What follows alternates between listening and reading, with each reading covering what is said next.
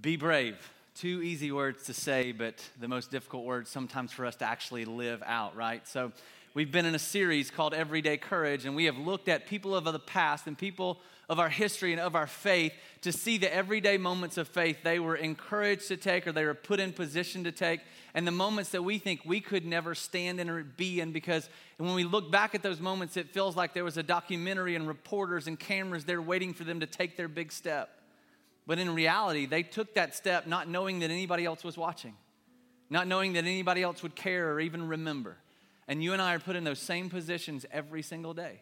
Whether or not we will stand in faith and courage for our God that has been so faithful to us, or whether we will shrink back in that moment and say, I don't know if you're worthy, I don't know if you're capable, I don't know if you're sovereign, I don't know if you're powerful enough to overcome the circumstance that is facing me in this moment. And so sometimes it's easy for me to just cower back in fear instead of take a step forward in faith and courage. And so today we come to another story kind of in the history of the past of the people of our faith. And what we're going to do today is a little bit different. We're going to combine this message and the story of these young men with a song that we have sung that's been written for us to sing, and to see how those two weave together, to see the depth of the song that is built and based on the foundation of Scripture. And unfortunately, I may leave out your favorite line in this song. If we went through every detail of every line, we would be here for days because of the richness that's found in this. And this is why we sing songs like this. We sing songs that are based in the foundation of the Word of God that encourages us and builds our faith, that even though sometimes when we don't have Scripture in front of us, we get a chance to sing from our hearts and from our mouths and from our minds, this is who God is, this is who He's calling me to be, and this is the faithfulness He has showed and displayed to be.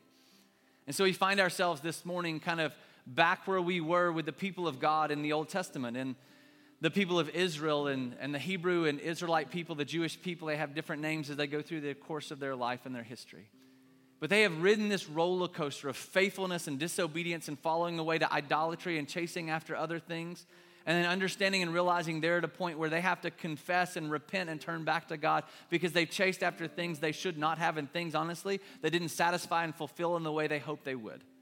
And so they're on this roller coaster over and over and over again, and God had promised to them that He would give them a land that they could possess of their own. It was called the Promised Land.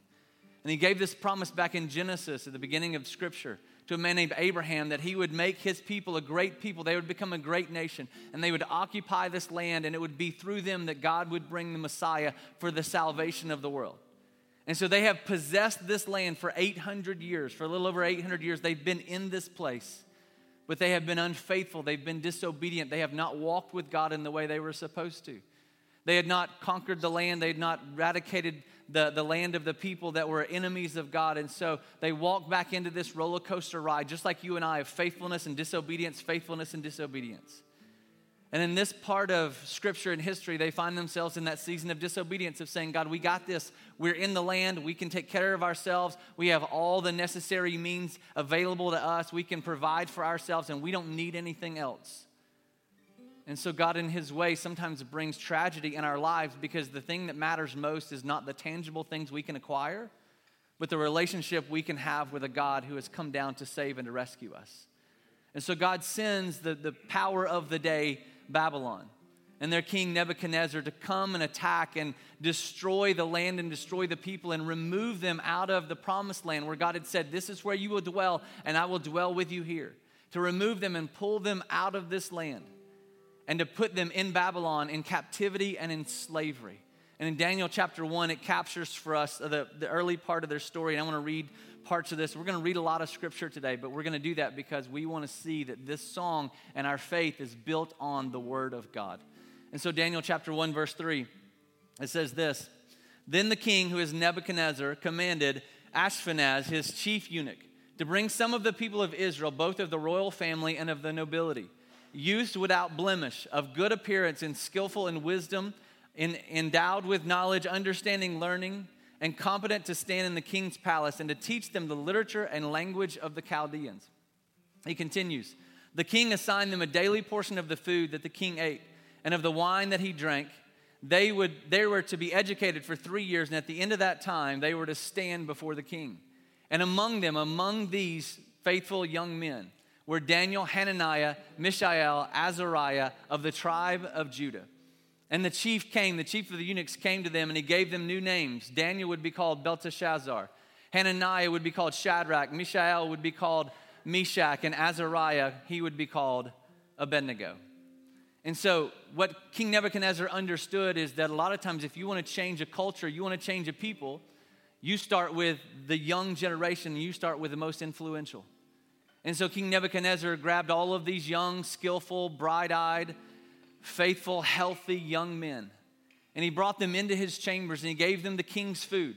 And he taught them all the literature, not of the Hebrew faith and not of the one true Almighty God, but he taught them literature, wisdom, knowledge, culture, and religion of the Babylonian gods, trying to shift their thinking. And in doing so would eradicate their culture and destroy their religion, because if this young generation grows up and they begin to think a different way outside of the ways of God, then they would be so influential that they would change the course and the path and the understanding and the belief of the people who were to follow after God. And so the king gave them these special favors. He gave them royal food while everybody else had to struggle with whatever was left. And so he was trying to draw them in and bring them in. He gave them this food so that they could be with him and be a part of him. They could have this special position in his court. And so they were in this place of where they were given this food, and Daniel makes this request. He comes to the eunuch, the chief eunuch, and says, I don't want the king's food. I know the king has given a special favor, but I don't want that food. And so I'm asking for a special grace in this moment. Daniel is enslaved and in captivity. Even though the king has brought him forward and said, you're special, I want to do something through you, asking this and making this request was such a great step of courage, because in an instant, Daniel could have lost his head. And so he asks for a special grace from the eunuch, and honestly, a special grace from God. There's the grace when the heart is under fire. Another way when the walls are closing. And when I look at the space between where I used to be and this reckoning, I know I will never be alone. There was another in the fire, standing next to me. There was another in the water, holding back the sea. Should I ever need reminding of how I've been set free, there is a cross that bears no burden, where another died for me. There is another in the fire. And so these young men were placed in a near impossible situation. Acquiesce to the king's request, eat his food, learn his religion, be taught by his leaders, change their thinking, and they could acquiesce to the king and they would save their lives. But they knew that in doing so, in submitting to another culture and another religion, another people, another way of thought, would cost them the most important thing they ever had, was their relationship to and their commitment to their God, who has been so faithful to them time and time and time again. And you and I have those similar moments. We have those similar circumstances. We have those decisions in life where we will acquiesce to current culture, where we will give way to the current way of thought, where we will offer ourselves to other values and cultures that are not appropriate and are not faithful to the God who's been so faithful to us. And so the song says, when the walls are closing in, and when the space between where I used to be and this reckoning, we know what that reckoning is. We've had those moments where we used to be, where things were comfortable, where things were easy, when we were living in our own land, in our own day, in our own time, when life was good, when we weren't forced into this position of making a choice or making a stand or having to take a step of courage. We know what that place was. And we know what the reckoning is too. We know what it means to take that step of faith. We know if we take that step of courage and we don't lie on that report, we know that that reckoning that stands for us is the possibility of the lost promotion or maybe even loss of job.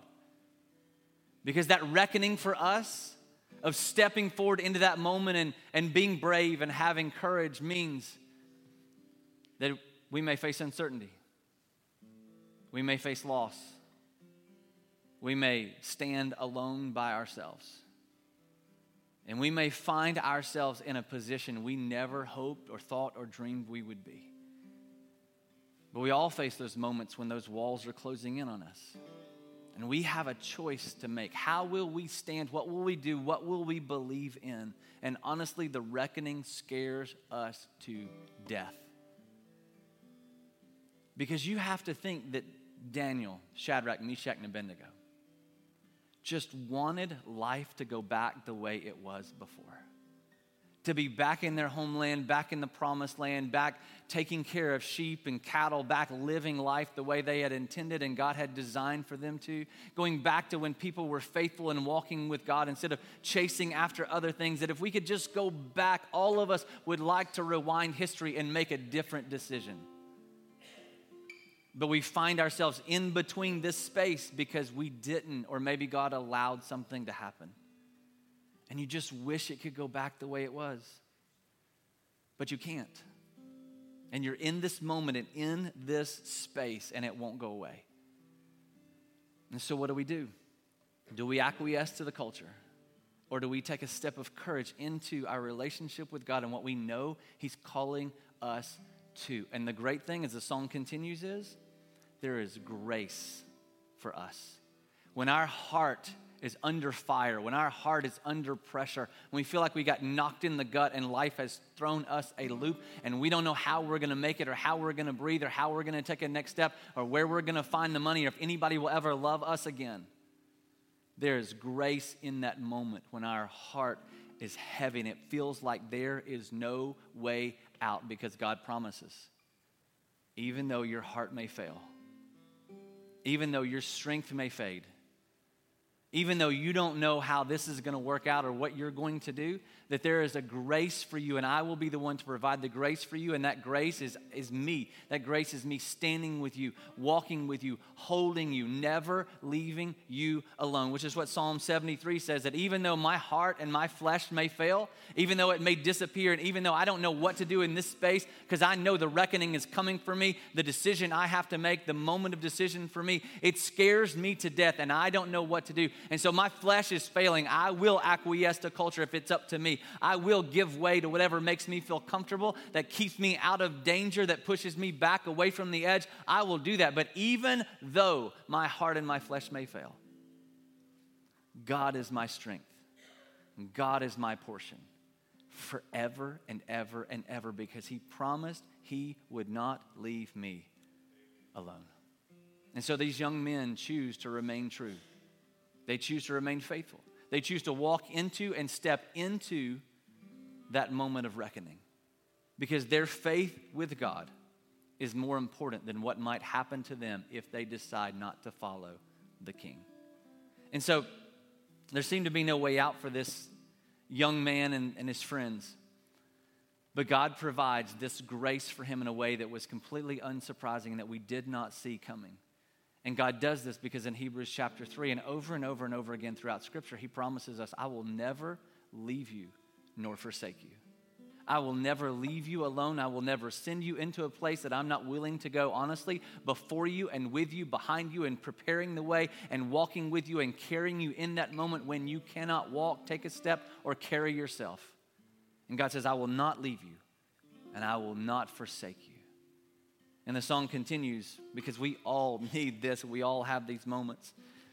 Should I ever need to be reminded, when we're in that space in between where we wish we could go back to the way it was and the reckoning that is coming for us when we take that step of courage, when we take that step of faith, all of us need to be reminded. And the song says, if I ever need reminding of how you set me free in this moment that it seemed to be no way, it seemed to be impossible, the reminder for us is there is a cross that bears the burden. There is a Savior who stretched out his arms and carried our sin and buried it deep for us. That he died in our place. That we won't die in this moment, in this reckoning, in this decision. We won't die because God will stand in strength and faith for us because Christ died on our behalf, and the cross is our reminder. If we ever need to be reminded, the cross stands there for us. And so Daniel stands in this understanding of God's faithfulness. And Daniel makes a request. Now remember, Daniel's enslaved. Nobody in slavery makes a request. Daniel's faith in God is so strong that he makes a request to the eunuch. He says, don't give us this food. Don't give us the food that you're planning to give everybody else. Don't give it to us. Give us vegetables and water and test us after 10 days. And Daniel had this faith because John chapter 14 verse 1 says, let not your hearts be troubled. Do not be fearful of the moment. Do not be fearful of the decision, of the reckoning of what faces you and stands in front of you. Because if you believe in God, you can also believe in me. And so Daniel had faith in his God. And he said, King, test us separately. Give them all the meat and all the steak and all the potatoes. You just give us vegetables and water. And after 10 days, I want you to test us. I want you to see who is fatter, who is stronger, who is healthier. And if you've ever been on one of those low-carb, high-protein, vegetable and water diets, you know those first 10 days, all the water and the muscle leave you, and there is nothing of strength and fat for a few days. And so Daniel makes this choice and makes this decision because he had faith that God could do what seemed to be impossible. And after 10 days, they returned back, and they found Daniel, Meshach, Shadrach, and Abednego. They found them to be stronger. They found them to be fitter, to be healthier, to be wiser, to be more intellectual, to be more knowledgeable. There was a clear distinction between these men, so much so that the king said, I'm not going to destroy you. I'm not going to cut your head off for defying me. I'm not going to put you in slavery in the hole. I'm going to elevate you to a position beside me and standing in front of me that when I need to make decisions, you four are the ones I'm going to. You four are the ones I'm counting on because there's something different about you. There's something special about you. And as the king, I don't know what it is yet. I just know there's something different about you that I want in front of me. And every time the king had to make a decision, he looked at these men and their comments and their interaction and their suggestions to him on what he should do militarily, strategically, and within the kingdom was found to be 10 times better than every other man in his kingdom. These four men couldn't do that by themselves. They had no wisdom or knowledge that came from books that they were studying because they were enslaved. They had no ability to be stronger because they weren't given the meat and potatoes everybody else gave. And if the Israelite people needed a reminder, if they needed to be reminded throughout the course of the next part of their history, if God is faithful, all they had to do was to look in this moment and see what God did for these four young men. That it seemed to be impossible when they faced this moment of reckoning. They didn't know what was going to happen or how they were going to make it through. That God gave them a grace and made a way where there seemed to be no way. They chose to be faithful to him, and he chose to be faithful as well. And for us, if we ever need to be reminded, if God is faithful, if he'll come through when we need him most, all we have to do is look at that cross that bears the burden for me, where Jesus himself died in my place, which is what 1 Peter 2:24 says. He himself, Jesus, bore our sins in his body on the tree so that we might die to sin and then in turn live to righteousness. And by his wounds, by his stripes, you and I are healed. And if we ever needed a reminder of God's faithfulness, even in the reckoning, even in the moment of decision, all we have to do is look at the cross that brought and bought our freedom. All my dead left for dead beneath the waters. I'm no longer a slave to my sin anymore. Should I fall in the space between what remains of me and this reckoning? Either way, I won't bow to the things of this world. And I know I will never be alone. There'll be another in the fire, standing next to me. There'll be another in the water, holding back the seas. Should I ever need reminding what power set me free? It's a grave that holds nobody. Now that power lives in me.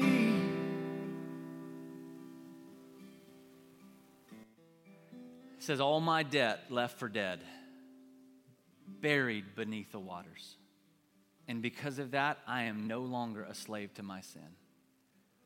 See, Jesus took that burden and that weight of my sin, and he literally grabbed it by the neck, and he held it underwater. And he held it deep underwater until it ran out of breath, and there was nothing of life left in our sin. There was nothing left in there that could overcome us or overtake us or destroy us or hold anything against us. Jesus literally drowned our sin deep under the water. And so that you and I aren't a slave to it anymore.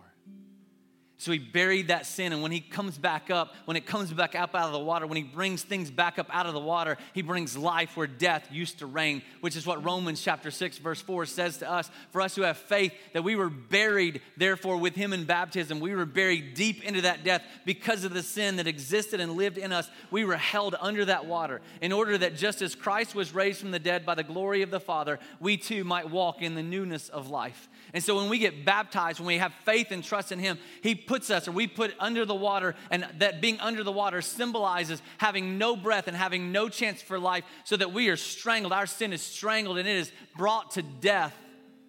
And when you and I are brought up out of that water, it's a symbol of the death being buried so deep that it has nothing to hold against us. And then when you and I are brought back up out of the water, we are brought to life because of the power and the grace of God. So the song continues, there was another in the waters holding back the sea. And so Jesus holds that water back from us and keeps it from overtaking us and overwhelming us. Because left under the water by ourselves, we would suffocate and die. But because of the power of Jesus bringing us and raising us up, we have new life and freedom in him. There's another moment of reckoning for the people of Israel in their past. A moment where they stood between an immovable object and a powerful army coming after them, and they did not know how God was going to come through. And in Exodus chapter 14, it says, God commanded Moses to stretch out his hand over the sea. As they stood in front of the Red Sea, and they had no way to go around it, and the Egyptian army was coming after them. God commanded Moses to stretch out his hand over the sea, and the Lord drove back the sea with a strong east wind all night and made the sea dry land, and the waters were divided. He continues, and the people of Israel, where there seemed to be no way, the people of Israel went into the midst of the sea on dry ground, the waters being a wall to them on their right hand and to their left. And the Lord says to them, I will make a way. Isaiah chapter 43, I will make a way. Where there seems to be no way, I will make a path in the mighty waters. And I will make a path through this reckoning. That you're called into this moment of decision, into this step of courage, into this moment of faith. And so it's in this power that you and I live. It's in this freedom that we have been given, not that we have attained for ourselves, but that God has given us in the power and the grace of Jesus Christ. And so these four men stand in that faith and they stand in that courage. They have a new position in life because of their faith. But then things begin to change for them. Things begin to draw in closer, and this step of faith has put them under fire yet once again. And the song says, and should I fall in the space between what remains of me in this reckoning, either way I won't bow down to the things of this world. And going back to Daniel and Daniel, Shadrach, Meshach, and Abednego, the king Nebuchadnezzar, after a period of time, creates this image and this altar made of gold, this huge statue. And he commands everybody, literally calls everybody from every position and every place in the region and of life. And he calls them out into this valley where he had established this image. And he said, when you hear the horns, when you hear the trumpets and the lyres, when you hear them blow, everybody is to stop what they're doing and get on their knees and on their face and bow down to this image that I have created. In verse 5 and 6 of chapter 3, it says, you are all to fall down and worship the golden image that King Nebuchadnezzar has set up. And whoever does not fall down and worship shall immediately be cast into a burning fiery furnace. And so here are these 4 young men, really 3, because Daniel's not a part of this section of the story. Here are these 3 young men. They had stood for their faith, and God was faithful for them because they didn't want to eat the king's food.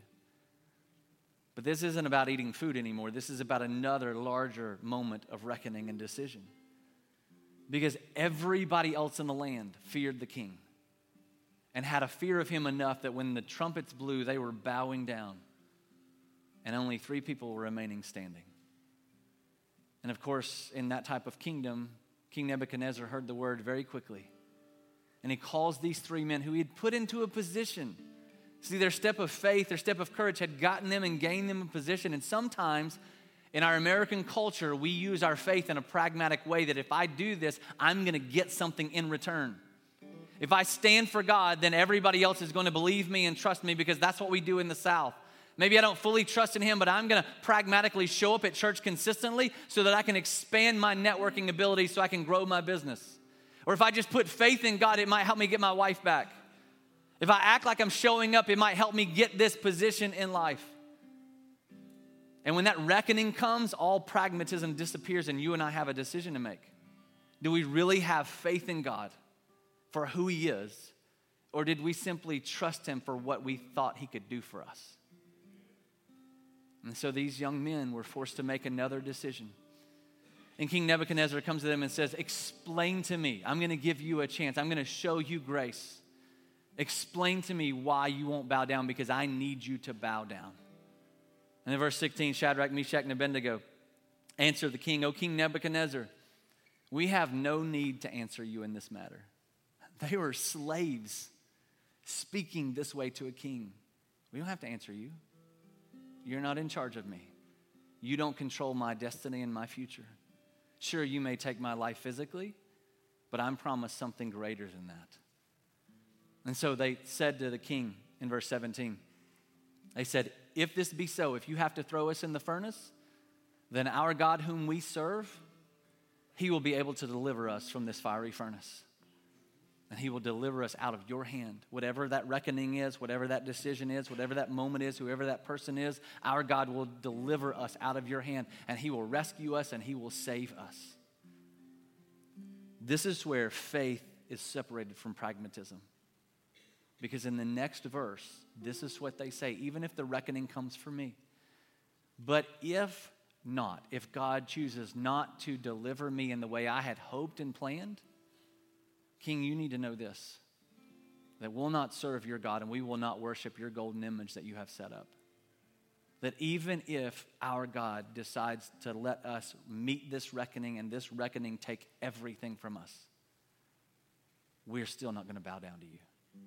Because our faith and our hope and our trust is not in the things of this world, and it's not in you. It is in our God. And so the song continues. It says, I know I will never be alone, because I know that there will be another in the fire standing next to me.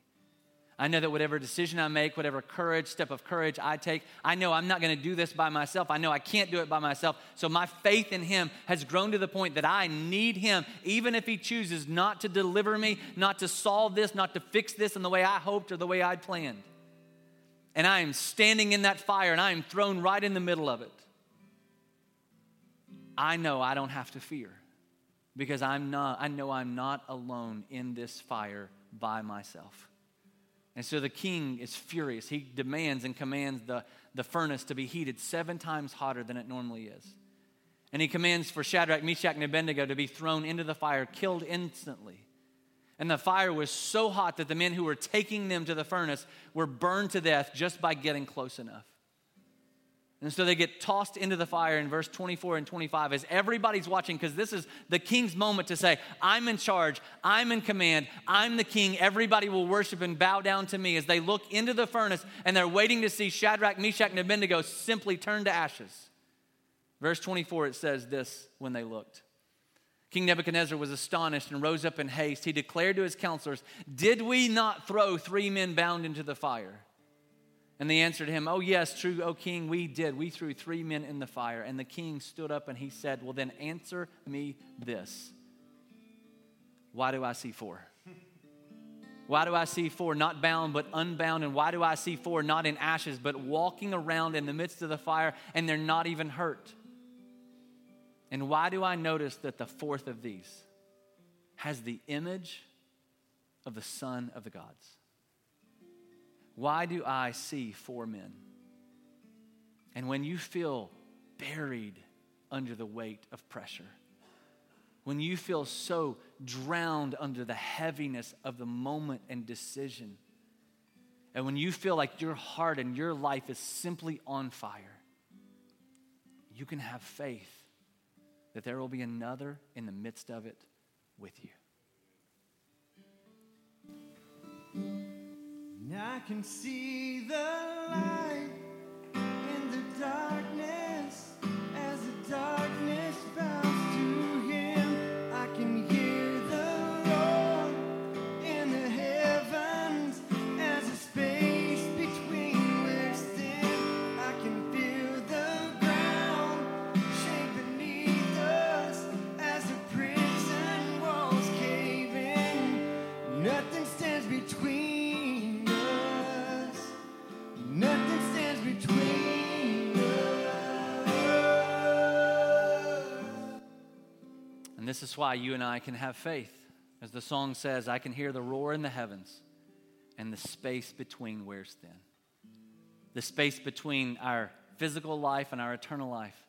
The space between knowing God in this world and knowing God fully and receiving everything that he has given us in inheritance fully as we are brought home to him. That space is wearing thin, so we don't have to worry about the reckoning, because what is coming for us is not the reckoning. What is coming for us is our God and our Savior. And Joel 3 says this about him.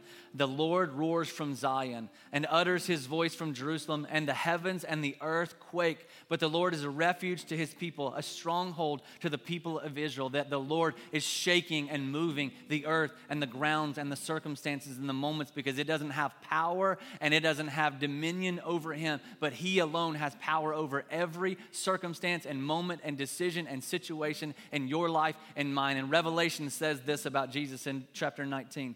Then I saw heaven open, that space wearing thin. I saw heaven open, and behold, a white horse, and the one sitting on the white horse was called Faithful and True, and in righteousness he judges and he makes war. His eyes are like flame of fire, and his head is many diadems, and he has a name written that no one else knows but himself. He's clothed in a robe dipped in blood, that blood on the cross that he shed so that you and I could have freedom, and the name by which he is called the Word of God from the very beginning, that is breathing life into you and I. And the armies in heavens, arrayed in fine linen, white and pure, were following him on white horses, and from his mouth comes a sharp sword with which he will strike down the nations. Every circumstance, every reckoning that faces you that you are fearful of, he is striking down every single one of those. And he will rule over them with a rod of iron. He will tread the winepress of the fury of the wrath of God the Almighty. And on his robe and on his thigh, this is the coolest thing in the world, on his thigh, Jesus has a tattoo. It says, King of Kings and Lord of Lords. That Nebuchadnezzar, you are not my king. You are not my God. That fear, you do not have a hold on me. That this reckoning moment cannot destroy me. Because my God, my King, is the King of all kings. And he's the King of everything, even my moments of fear. And so, because of that, I can feel the ground shaking beneath me. As those prison walls that bound me and chained me, illness, diagnosis, broken relationship, doubt, anger, fear, pride, loss, uncertainty, I can feel those walls caving in. just like for Paul and Silas in prison in Acts chapter 16. And about midnight, Paul and Silas were praying and singing hymns to God. Their faith never wavered, even though they faced the reckoning. And their prisoners were listening to them, and suddenly there was a great earthquake. The ground began to shake, and immediately all the doors were open, and everyone's bonds were unfastened. Because there is nothing that stands between us and our God. No decision, no reckoning, no moment, no loss, no diagnosis, no illness, no fear. There is nothing that stands between you and your God. And Paul says in Romans 8, for I am sure of this, that neither death, nor life, nor angels, nor rulers, nor things present, nor powers, nor height, nor depth, or anything in all of creation will be able to separate us from the love of our God, Jesus Christ. There is nothing. Whatever reckoning you're up against, whatever fire you have been put under, whatever you feel like you cannot face and you cannot overcome, you do not have to fear because you don't stand alone, and the one who stands with you is greater than everything else you'll ever face or know in this life.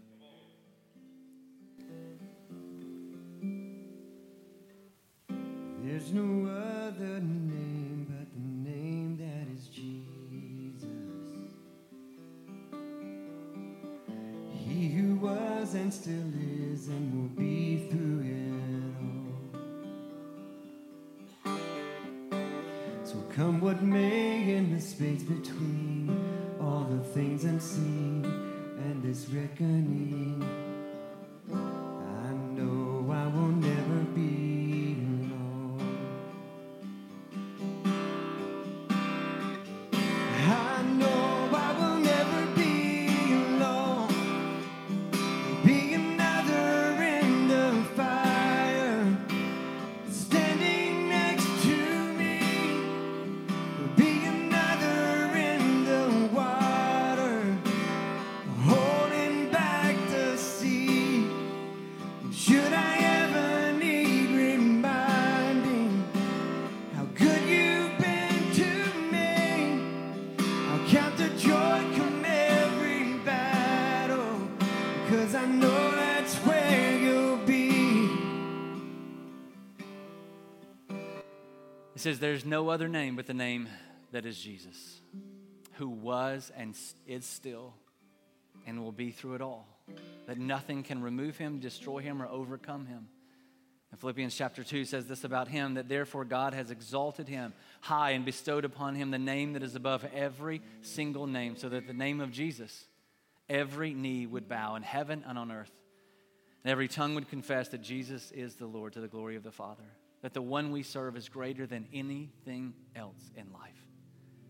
It says that I'll count the joy in every battle. That's hard to do for us because the fire is hot and the weight of that water is heavy, and we feel like being underneath it, we are suffocating. And it seems like God has forgotten us, and there is no way out of this moment. But I will count joy in every battle, because I know that's exactly where you're going to be, and I don't want to be anywhere else except for with you.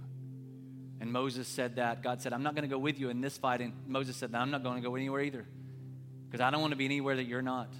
I want to be with you, and I want you to be with me. And James chapter 1 says this about our battles, that sometimes we want them to disappear, but sometimes God allows them for our good. One, so that we're dependent upon him, but two, so that he can grow that faith, so that we can take those steps of necessary courage that will come at us as we exist in the rest of our lives. It says, count it all joy, my brothers, when you meet trials of various kinds, for you know that the testing of your faith produces steadfastness. And let steadfastness have its full effect, that you may be perfect and complete, lacking in nothing. And when we fear in those moments, we don't have to be afraid, because God is with us. And Psalm 138:7 says this, though I walk in the midst of trouble, you preserve my life. You protect me, because nothing in this world can destroy me. It can take my money, my finances, my relationships, even my physical health, but nothing can destroy me, because you're the one who gave me life, and you're the one who is protecting me. You stretch out your hand against the wrath of my enemies, and your right hand, God, it delivers me, even in those moments of reckoning. And so these three young men chose to stand for God and be faithful. And God chose to stand and be faithful to them. Even in this moment, this fiery furnace that was meant to destroy them was actually a moment of courage and faith that God used to literally change the faith of a nation. In Daniel chapter 3, as their story ends in verse 28, King Nebuchadnezzar looked at these young men and he said this, "Blessed be the God, not the God I have created and have worshiped all my life, but blessed be the God of Shadrach, Meshach, and Abednego, who has sent his angel and delivered his servants, who trusted in him, who took that step of courage because they had faith that he would stand in the fire with them, and set aside the king's command and yielded up their bodies rather than serve and worship any god except their own God." And this moment of decision, this moment of reckoning, and this step of courage didn't just show and display their faith. It changed the faith of a man who did not know or believe in God, which changed the faith of a nation for at least a period of time. And you and I stand in those moments, in those fires, in those difficult seasons of life, and we can choose to step forward in courage, or we can choose to step back in fear. And every single moment is a decision, a choice of reckoning. And God says, if you take that step of courage, I promise I'll never leave you or forsake you. And I know you're fearful of that, whatever is coming after you, that you may be standing alone, or you may be burned alive, or you may drown under the weight of it, and you may lose everything you thought was dear to you. God says, I'm greater than all those things. And if you ever needed to be reminded of your faith, if you ever needed to be reminded of my faithfulness to you, all you have to do is look at the cross. I buried my own son so that the sin that entangled you could be buried with him. And when you trust in him, he brings you up out of that tomb where there is no body, that grave that does not hold our Savior. He brings and breathes life back into you, even if you stand in the fire. He says, I'll be with you. So I want you to stand with me. And I know you have that moment of reckoning for you. I know you have that decision, no matter how small or how great it might be. One of the things that you can know is that that reckoning is not greater than your God. One of the things that you can take hope and faith and courage in is that when you decide to walk in faith with him, he says that whatever you face, I'm walking there with you. I've actually already gone before you. I've experienced it all and I've overcome it all. And so you don't have to be fearful, even if you're thrown into the fire or find yourself there in this moment. All I'm asking is that you just take a step of courage. And as you face those battles and as you face those trials, I will teach you to remain steadfast and not cower in fear. And as you remain steadfast, I will continue to grow your faith, working in you and working out of you so that you're left lacking nothing. So in this life, I am perfecting you and growing you and shaping your faith. And so it's in those moments we can sing and we can celebrate and we can hold true that no matter what comes for me, no matter the reckoning that faces me, my God is there with me and my God will overcome. And so I want us to sing this song again, not out of emotion, but based on the truth of who God is, founded in his word, of what he has done and continues to do and will do for you. This is a moment of decision and reckoning and declaration and courage and faith that no matter what faces me, I will remain faithful to my God because he has been and will continue to be and always be faithful to me.